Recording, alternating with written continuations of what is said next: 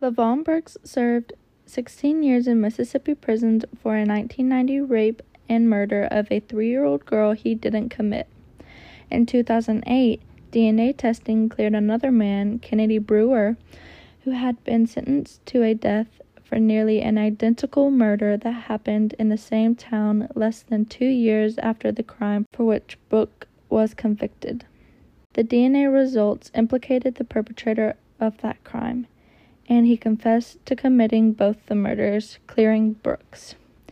Late at night on September 15, 1990, the 3-year-old Courtney Smith was abducted from her Brooksville, Mississippi home. The girl shared a bedroom with her 2 sisters, ages 6 and 1. Her 20-year-old uncle was asleep in the next room when she disappeared. Her body was found 2 days later in a pond 80 yards from her house. She had been sexually assaulted and murdered. LaVon Brooks became a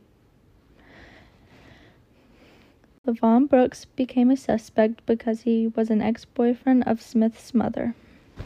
West determined that the marks on the victim's body were indeed from human bites and identified the perpetrator as LaVon Brooks, her mother's ex-boyfriend.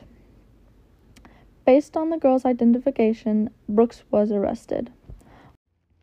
6-year-old sister. The girl's sister said she had seen the perpetrator abduct the victim. On the same day, September 25th, West took a sample of Brooks' teeth at the local jail at Brooks's trial, and he took dental impression samples from 12 possible suspects, including Justin Albert Johnson, but not including LaVon Brooks. 10 days after the victim was killed, police interviewed the victims that he compared Brooks' sample to the marks on the victims' bodies and found that the 2 of Brooks' teeth matched the marks on the victim's body. West testified. He said Brooks made the marks with his 2 top front teeth. Brooks was charged with capital murder.